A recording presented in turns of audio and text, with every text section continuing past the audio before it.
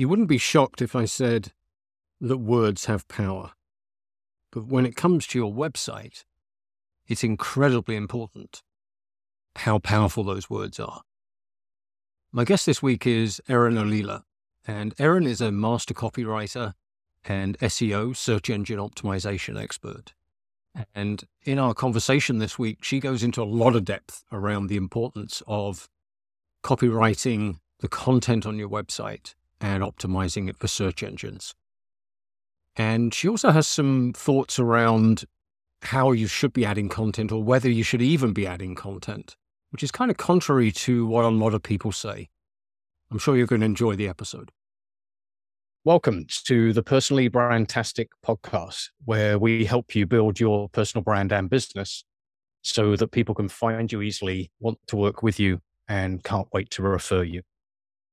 If you're looking to build your brand and business, reach more people and stand out from the competition, you're in the right place.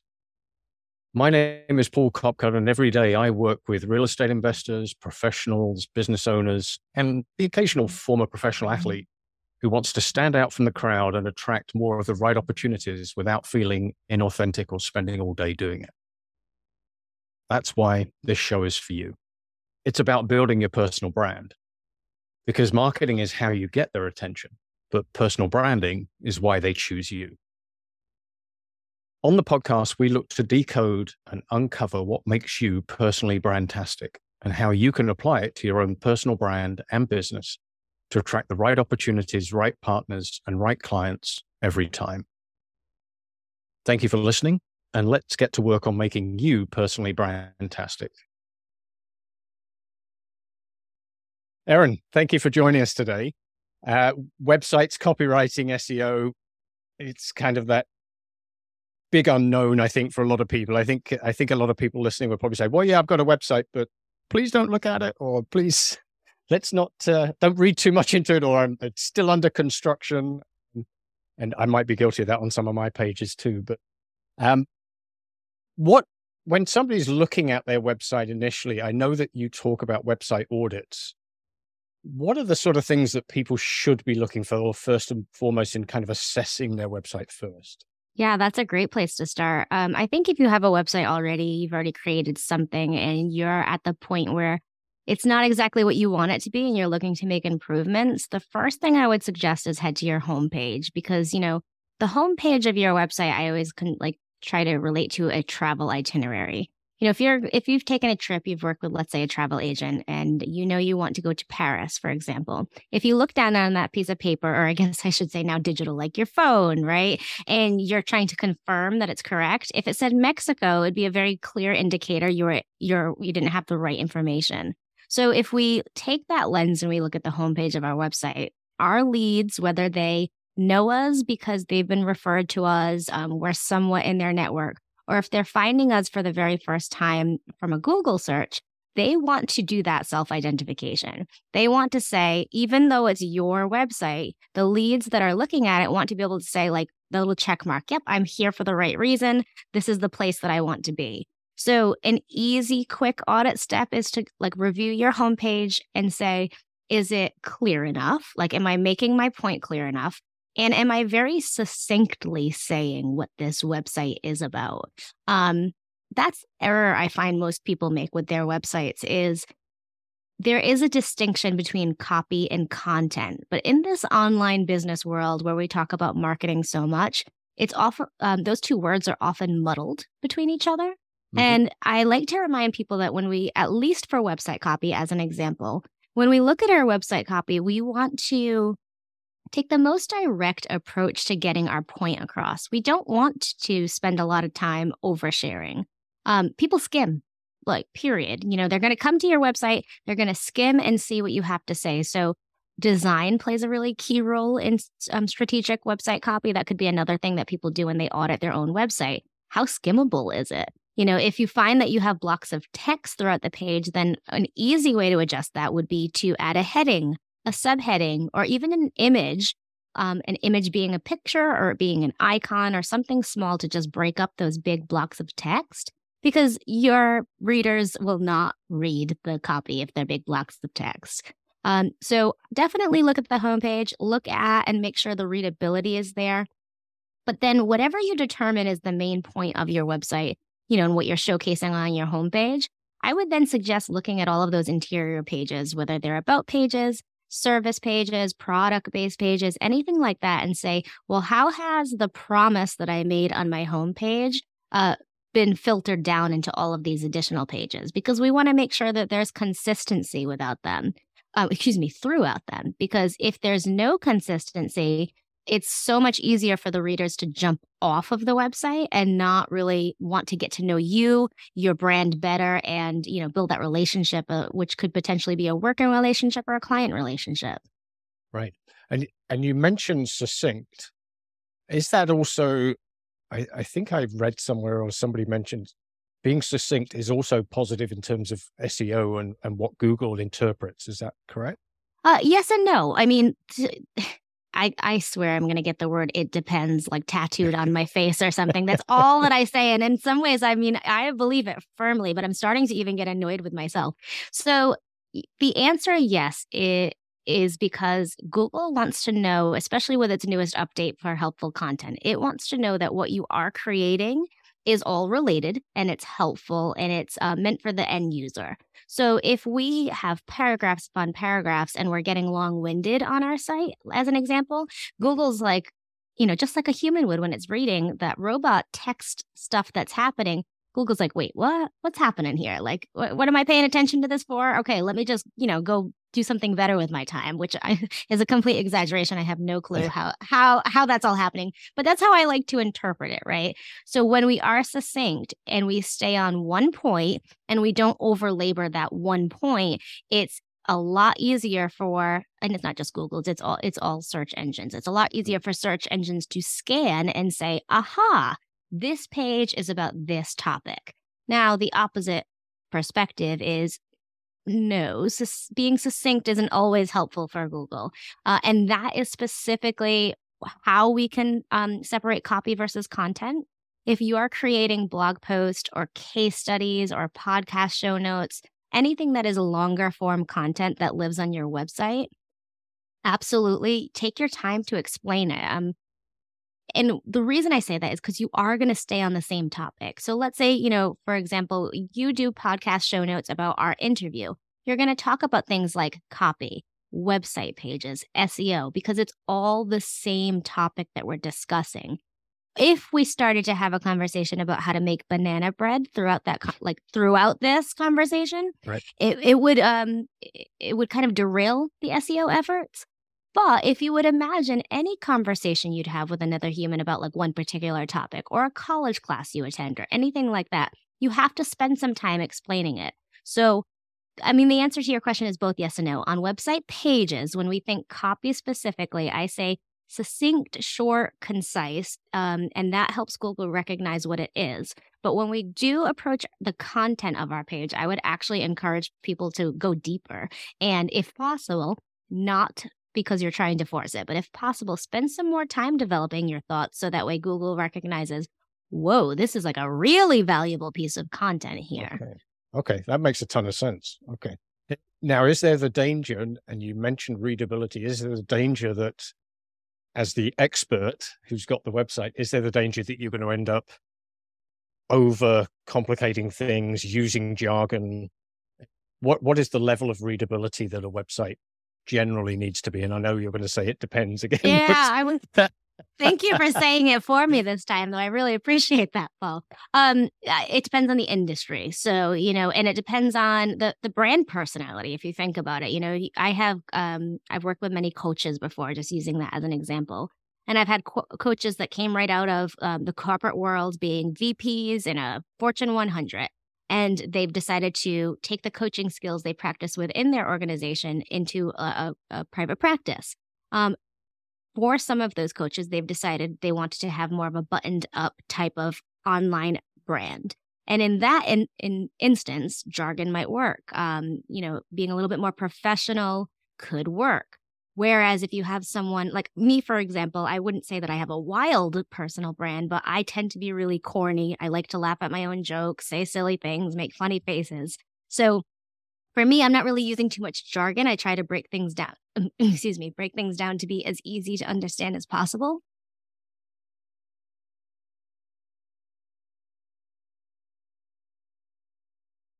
Ooh. So for my brand, I tend to try to break things down and make it as easy to understand as possible. So I take a look at how you want to show up online and then make the determination on jargon and all that at that point. Right. Okay. And what are the most important pages that somebody should be focusing on? What are the ones that you absolutely must have on a website? Great question. One, the homepage. And, I advocate for many page websites because I think it's very rare that people can have a one-page website and get across everything that they need. That being said, though, I always tell people, like, I'm a baby step believer. So if you don't have a website, maybe you've had a referral-based type of business and, maybe you're, or even doing things more offline at this point, get that one-page website up and roll with it until you can build upon it. So in the instance of a one-page website, you want to make sure you introduce your business, what it stands for, who you are, what's your personal brand, maybe what sets you apart, and how to get in touch with you. Now, when we look at a more traditional website, I would absolutely say a homepage, a contact page, an about page, and then depending on the business itself, all those additional pages will kind of determine what you use. Early on in my own podcast, I did a series on website pages, and there's an episode that I think could be helpful if someone's trying to determine what pages they need. I will definitely let you know the link because now I'm not remembering which episode We'll make sure it was. it's in the show notes. We'll make sure it's in the show notes. But in that episode, we talk about things like, do you need a speaker page, a media page? Maybe if you're doing a lot of podcasts, you would want to have that media page. Or if you have your own podcast, like you and me, Paul, I have a podcast page on my site. So, those pages, I wouldn't say that they're helpful. I would say they're mandatory for some businesses, but absolutely, home, about, and contact is mandatory for all websites. And so let's go with the person that's just launching a website, whether it's one page or 3 or 4. Once that website is live, what are the first few things that they need to be thinking about in terms of both SEO and copywriting? Yeah, great question. So I would say before it's live, you have to think about the SEO and the copywriting. I know what you mean, though. I mean, you're assuming that at the point that they launch a website, they've already done the work to make sure they have that foundation of SEO and the copy in regard to the message that they want to share. So once that's done and it's launched, the first thing you're going to want to do is to determine what you want to track, what your analytics are going to be over time so that you can decide if the efforts you put in previously are successful or they're not. Now, when it comes to, I would say both SEO as well as copy, you really need to take a long-term tracking approach. SEO is not something that happens overnight. It takes pages a while to be indexed, sometimes 3 months, 6 months. And that's just original indexing.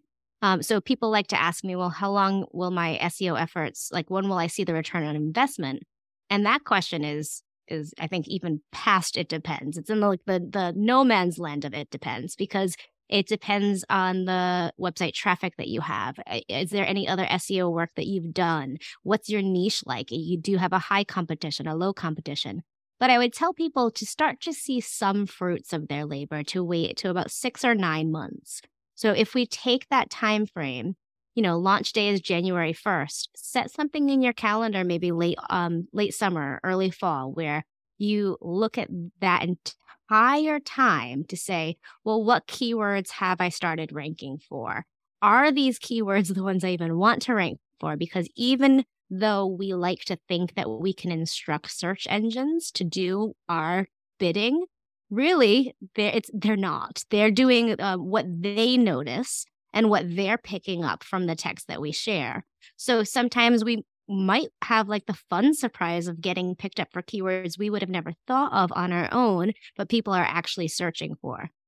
So you set the time, you start to do the analyzing, you pull in all the research and the data. And then once you have that, it's the decision-making time. Do I make these changes? How? What kind of changes do I make?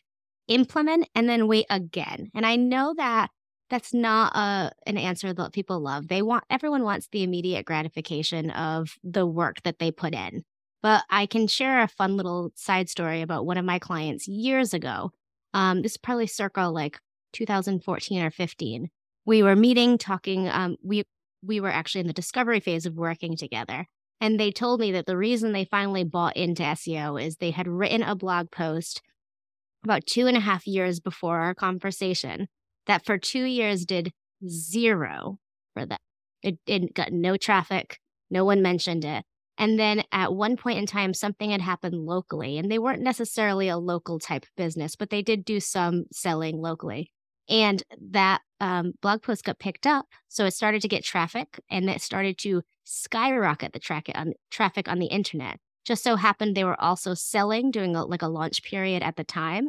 And they made an insane amount of money from the blog post because people read it. They found the value in it. It nurtured the relationship and the trust between an unknown person and the business. And then, it gave profit to the business. So that was even more exemplified during the pandemic. My favorite way to explain this to people is in 2019, no one really cared about sourdough starters or bread baking, right? And I really need to look up the stat because this is the second time I've said this and I could be so wrong. I'm second guessing myself, but I think I remember seeing that there was a 9,000% increase in traffic to terms like sourdough and bread, how to bake bread, all these things. Now imagine being a small little company that sells sourdough starters, which is a real thing. I mean, it sounds silly if you're not making bread, but it's a total normal thing. Or imagine if you're a company that had a guide on how to do it on your own in your home. And then all of a sudden you got a 9,000% increase in traffic. I would be honest, most people don't want that. That would be very overwhelming for a tiny business. But depending on what your business is, if it's something like you've created a template, a tool, something that you're selling on your site, you don't need to keep touching and you're not products that you need to keep building, that could be life-changing for people. So even though it feels frustrating to have to wait for SEO results, there is a possibility that it could completely blindside you on how important it is and how helpful it is for your business. You're absolutely right, because I know somebody fairly local to me who was doing sourdough starters as just kind of a side thing. He and his partner were doing it. And then the pandemic hit and he gave up his full-time job to go make sourdough starters because he was making there was so much demand from people. Yeah, and that's a really great example that I like to tell people, not just from an SEO lens, but from how consumers think, right? So for most people, what they originally wanted was they wanted to know how to make their own sourdough starter. People were at home. It was like a trend, and it was something that I think in some ways people are anxious and fearful. So they thought, oh my gosh, the supply chain's down. I'm not going to be able to get bread. Maybe this is something I'll do on my own. But then what happens is, if anyone knows anything about sourdough starters, boy, are they hard to get started and then keep alive, never mind get started. So people were trying and they were failing. And not that there is anything wrong with this, but the easiest thing for consumers to do would be to purchase a pre-made sourdough starter because it's been proven it works. If you're not familiar with starters, that you just take little pieces off of it and keep it alive over time. So it's like the gift that just never stops giving. So I like to bring that back to a marketing sense too, right? One thing I joke about is Chipotle, as an example, shares its recipe for its salsas because Chipotle is not worried it's going to go out of business because it's sharing its exact recipe because they know people want convenience. Same thing with the starters. Same thing with any other type of business. Your clients will come to you. So I tell everyone in your marketing, the best way to prove yourself is to over-deliver because it does not make a difference. You're not sharing secrets. All we are doing in the world is replicating the same stories, the same jobs, the same tips, the same tricks. So if you over-deliver and showcase that to your potential clients, you're really going to win them over because the trust is going to be built so easy and the confidence in you is going to start an amazing client experience because you're showcasing, what an important professional you are and how helpful you can be. Right. And a static website is not enough though, is it? they need to be adding content. So that person that starts with a brand new website in January doesn't just leave it there and come back and measure in September. Yeah, there's work involved between, correct?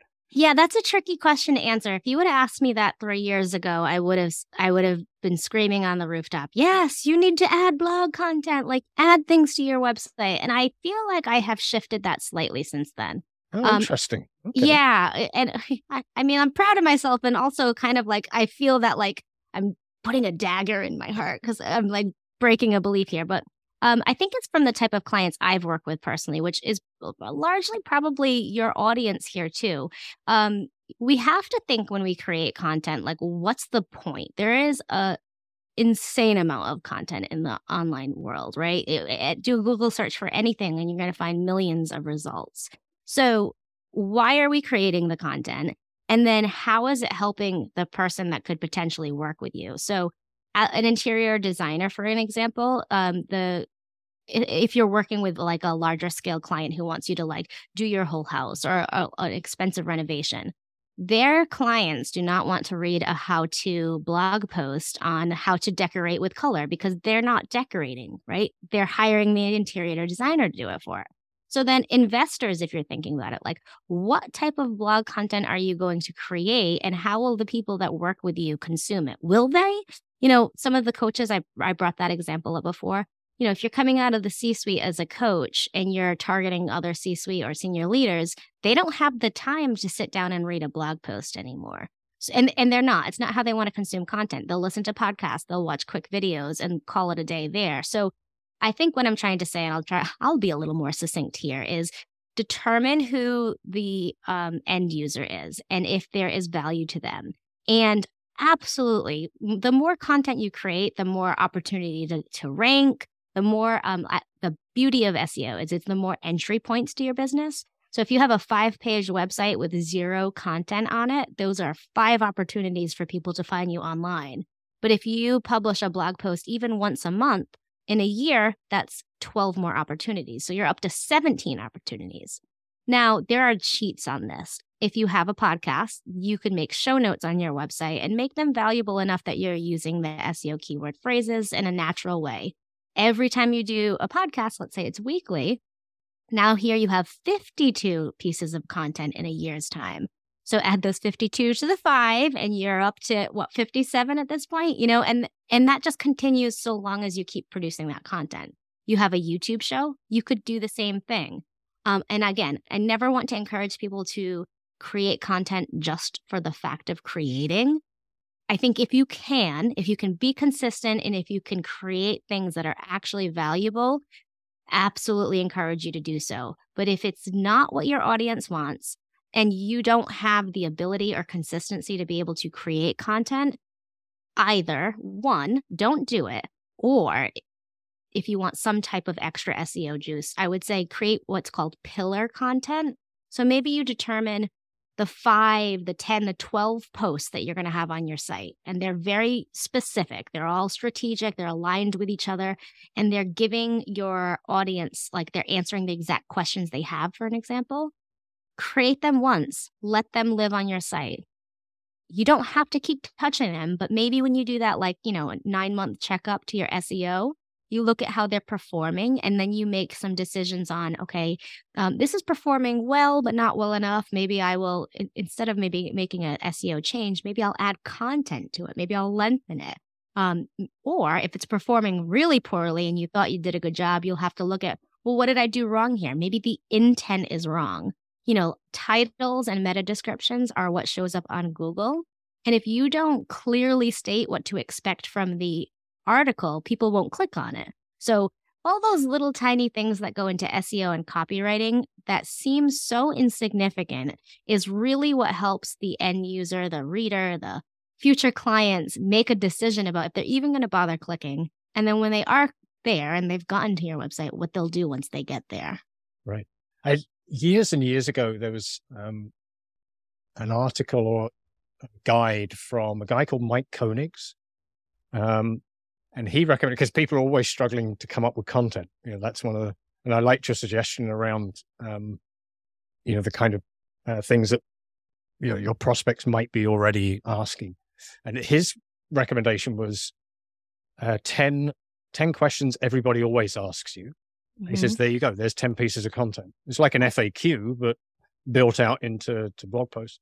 And then 10 questions you wish your clients asked you, but they never do. I love that. Yeah. Super helpful.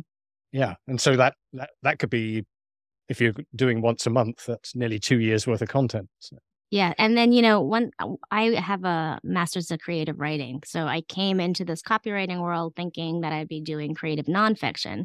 So I say this because one thing we talk a lot about in graduate school, or if you're just doing writing workshops, is what's called to kill your darlings. And that's all those pieces of writing that you've created that you really like. They're really good, but they don't actually belong where they are, or they're unnecessary.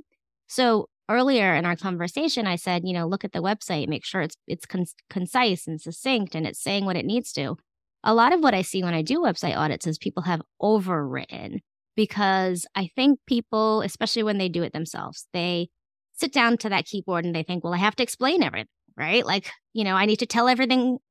I don't think they think I have to tell everything about me, but I think they feel as if, this is a brand new person. Why wouldn't I just completely introduce myself? But, if you go to a networking event, you don't give a 5 to 10 minute spiel on you without including someone in that conversation, right? That's the beauty of the elevator pitch. You say what you do succinctly and you move on. Let the communication develop on its own. So if we look at killing our darlings on our website, and we want to go through with, a sharp eye and say, am I being succinct? No. Okay, well, let me cut this part, right? Like maybe it's more of, I always joke and say, well, I don't joke. This is very serious. Your about page is not an autobiography. Like you don't need to tell people about what you did in 3rd grade. Your favorite, traveling, while it could be a fun fact, and I love fun facts on about page, but if you write 4 paragraphs about how you travel and it has absolutely nothing to do with the work that you're doing, just cut it, right? Now I'm saying this, sorry, there is a point here. Because if we cut these darlings from our website pages, which really are conversion pages, they're sales-like pages to get people to book a call, to purchase our products, to buy our services, whatever it is, if we move them into our blog content, then all we're doing is expanding on a thought. And where I do a lot of copy coaching with clients as well. They might be clients who love to write and realize that they can get their thoughts out, but they don't have a marketing lens in which to share them. Or people who are just financially, they're in the stage where they need to DIY a bit.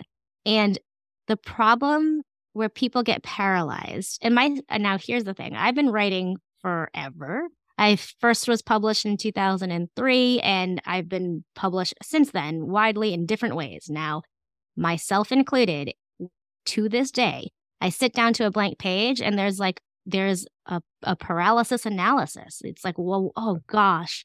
And that could be, I know people who can sit down and type up drafts very quick. For me, I think there is a perfectionism thing that goes into it. There's that blinking cursor and I'm like, oh, I have to say this perfectly. Like, there's like a pressure. Now here's someone, I have multiple degrees in writing. I have my own literary journal. I've published a book. I write hundreds of thousands of words for clients, and I still feel that. So what about the person who maybe isn't a great writer and they're doing this because it's their first website? Or what about the person who's a good writer, but then they have that pressure too because they want to do it well, because they know the importance of this?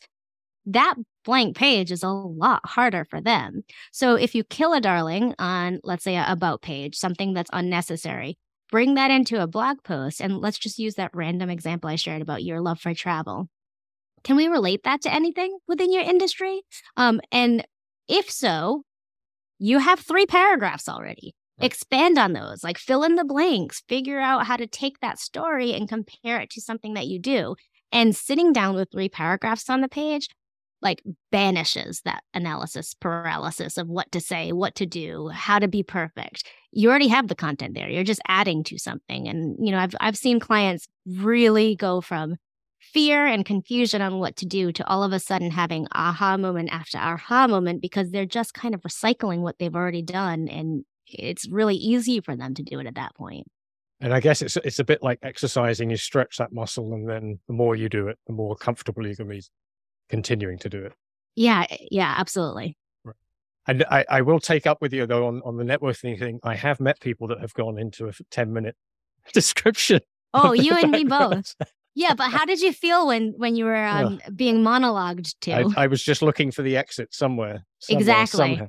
So if you think about that, and like honestly, whether you look at your own website or not, I would actually recommend to someone, if this is something you want to do, you really want to adjust your website, and you're not like paying like a copywriter to do that audit for you.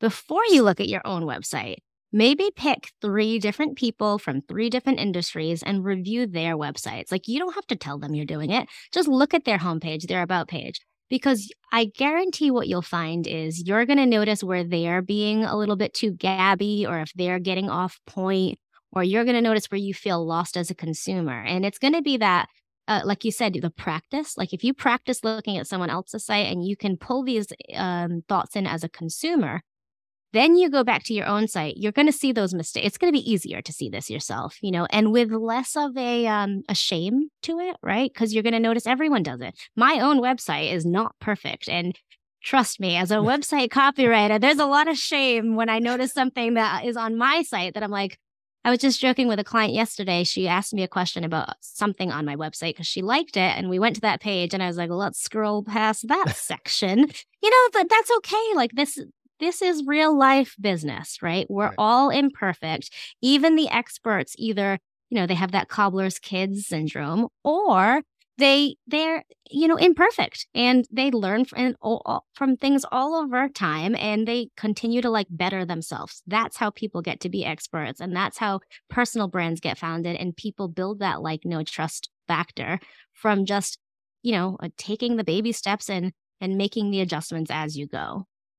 You're absolutely. I use the cobbler's children never have shoes example all the time, because the same thing. A personal brand expert is not perfect with his personal brand. I can assure you. So, and just thinking about that from my perspective. So, over the years I had my business, I've tended to serve different audiences, and during those times, I've created content on my blog serving those audiences. What's your recommendation with somebody that does have a website with a lot of content, and maybe it is disparate in terms of it's not serving the audience that they're now looking to focus on?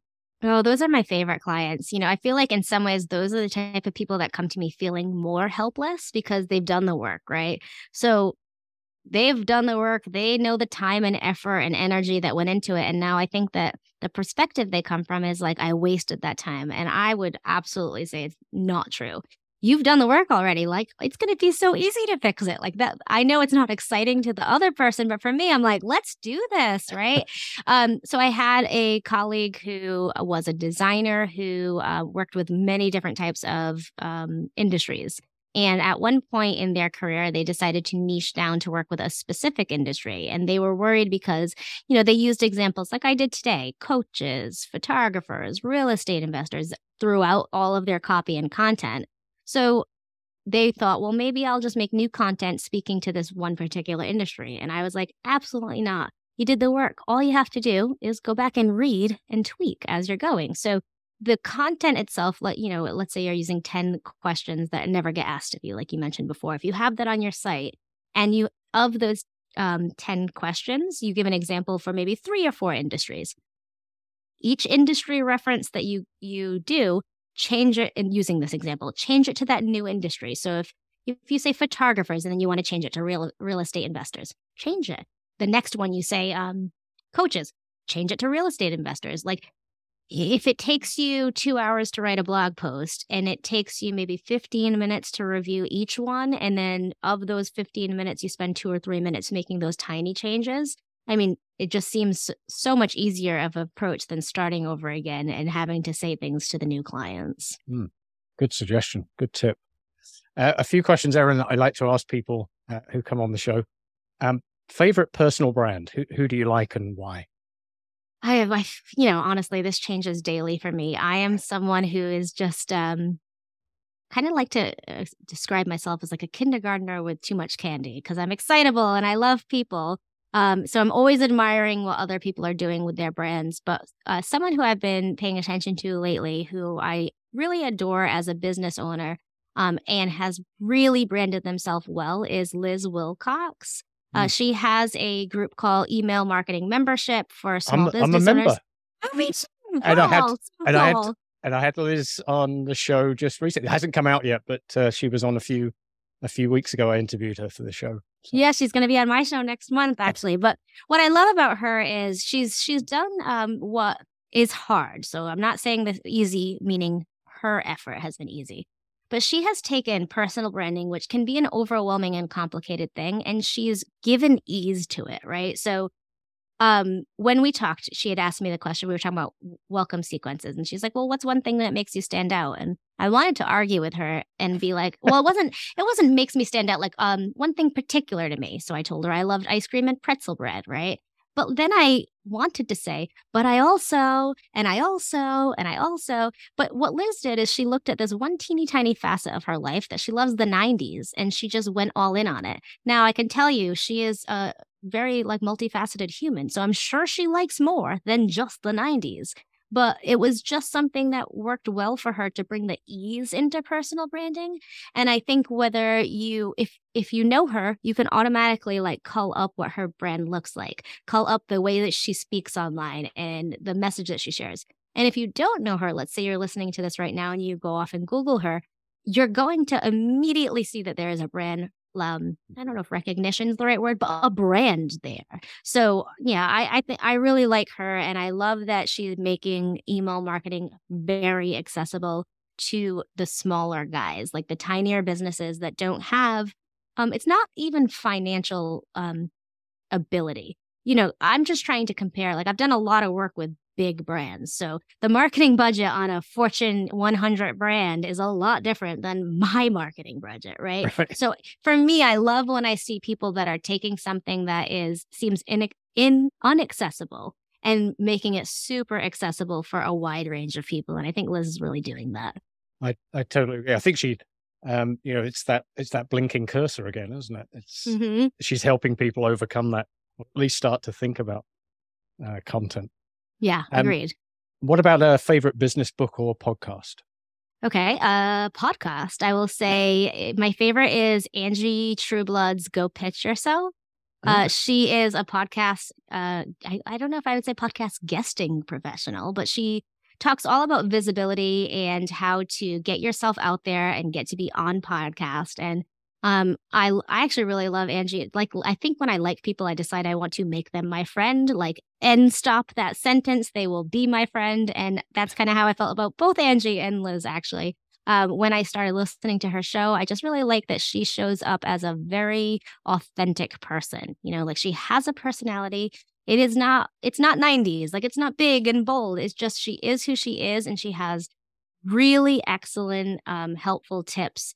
So every episode that she has, interview or solo, you're going to listen to it and get a great takeaway from it. So definitely go listen to Go Pitch Yourself if you haven't. Okay. I'm adding that to my list. So. Great.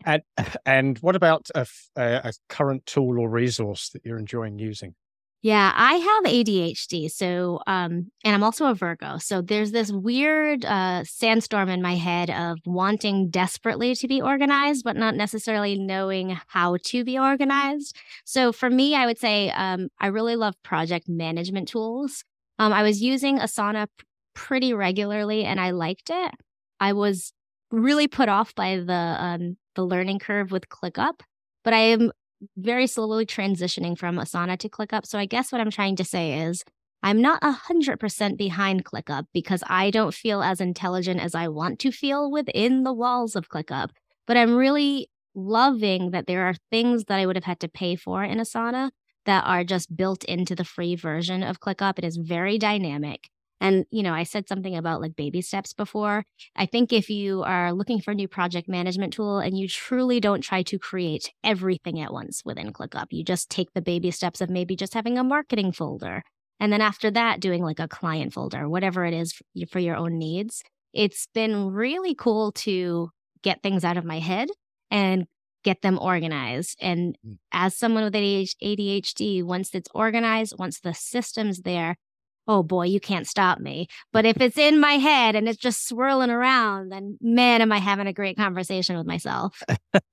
Yeah, I'm a big fan of Basecamp. Yeah, yeah. And Basecamp, the biggest selling point for me is the search function. It just blows me away. Yeah, it's been a while since I used it. I mean, I've used it with clients, but probably almost 10 years ago or 8 years ago when it was really like, I think it was new at the time, and it is a very dynamic system. Yeah, and the interesting thing with that company is they used to have a CRM, they used to have something, a messaging system, and they just dropped all those and just focused on what they were good at. Like Yeah, that's their great. lane. So, As we should, all of us, right? Everyone's trying to. I am someone who definitely is multifaceted and, ADHD. I want to do everything. But like, boy, do I do a much better job staying in my own lane and doing what I'm good at. I'll tell you that, because you try to spread yourself too thin. Like, we're only good at so many things here, people. And we could be good at them, or we could be great at one specific thing. right. And do you have a favorite quote that motivates you or inspires you? Yeah, I don't know if it's so much inspirational, but it's something that I really believe, and I think that it's true for myself and for most people. It's from Augustine Burroughs, who is an author, and it is, I myself am made entirely of flaws stitched together with good intentions.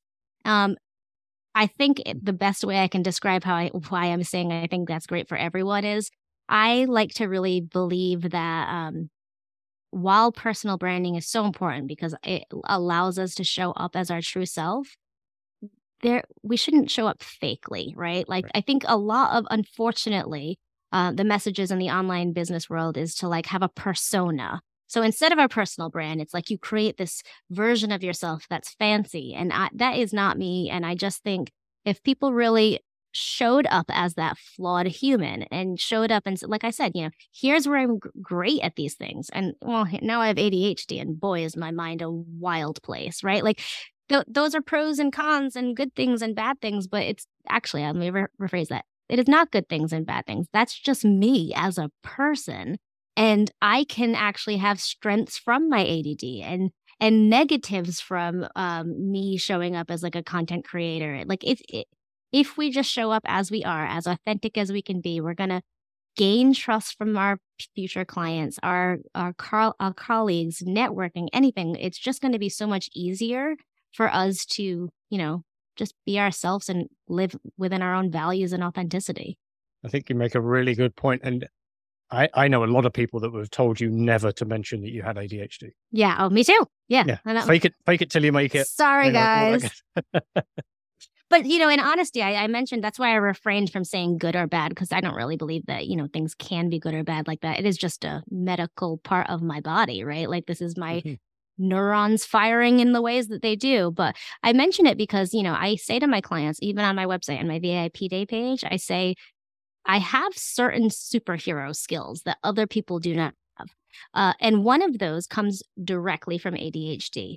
If I want to, we're going to definitely underline that word here. If I want to, I can hyper-focus, and the amount of things I can create or write or ideate in a very tiny period of time is what would be like 10 people sitting down in a boardroom for days, right? And I'm not saying that to show off. That's because I can hyper-focus. On the flip side of that, there are days and times where I have such brain fog that I feel frustrated, like I can't get a thought out. So I'm not a spring chicken here. Like, I've grown as an adult and learned how to balance those things and how to maybe turn them on if possible when I need to, and even that out so it's not such ends of the spectrum. But, while you're right, people would have said like, oh, don't talk about that. That's not something you'd say in the business world. You don't look professional. Well, guess what? It makes me a lot more professional than you, buddy, when I'm able to hyper focus and get things done really, really well and really quickly. So, I am who I am. And I think that my clients and my professional colleagues love that about me. And I think that everyone has that ability to show up like that. And, the more authentic you can be, the more fun you'll have, the more enjoyable this will be. And, bringing it back to personal branding, the more people will relate to you and want to work with you. Right. Totally agree. 100%. So, Erin, how can people find out more about you and your services? Yeah. Well, you're listening to a podcast right now. So the easiest way to learn more about me or spend more time with me is to just click on over after this episode and listen to the Talk Copy to Me podcast. It is a marketing and copywriting podcast for small business owners who want to learn about marketing because they are DIYing or they're just hiring it out and want to know what's happening behind the scenes. And then besides that, you can find me pretty much everywhere at Erin Olilla, and my website's erinolilla.com. Speaking about SEO, Google has recognized me enough now that you can spell my last name any way you'd like to spell my last name, and it will find its way over to my website. There can't be many of you, so that's No, that's a big there are benefit. not. Yep, agreed.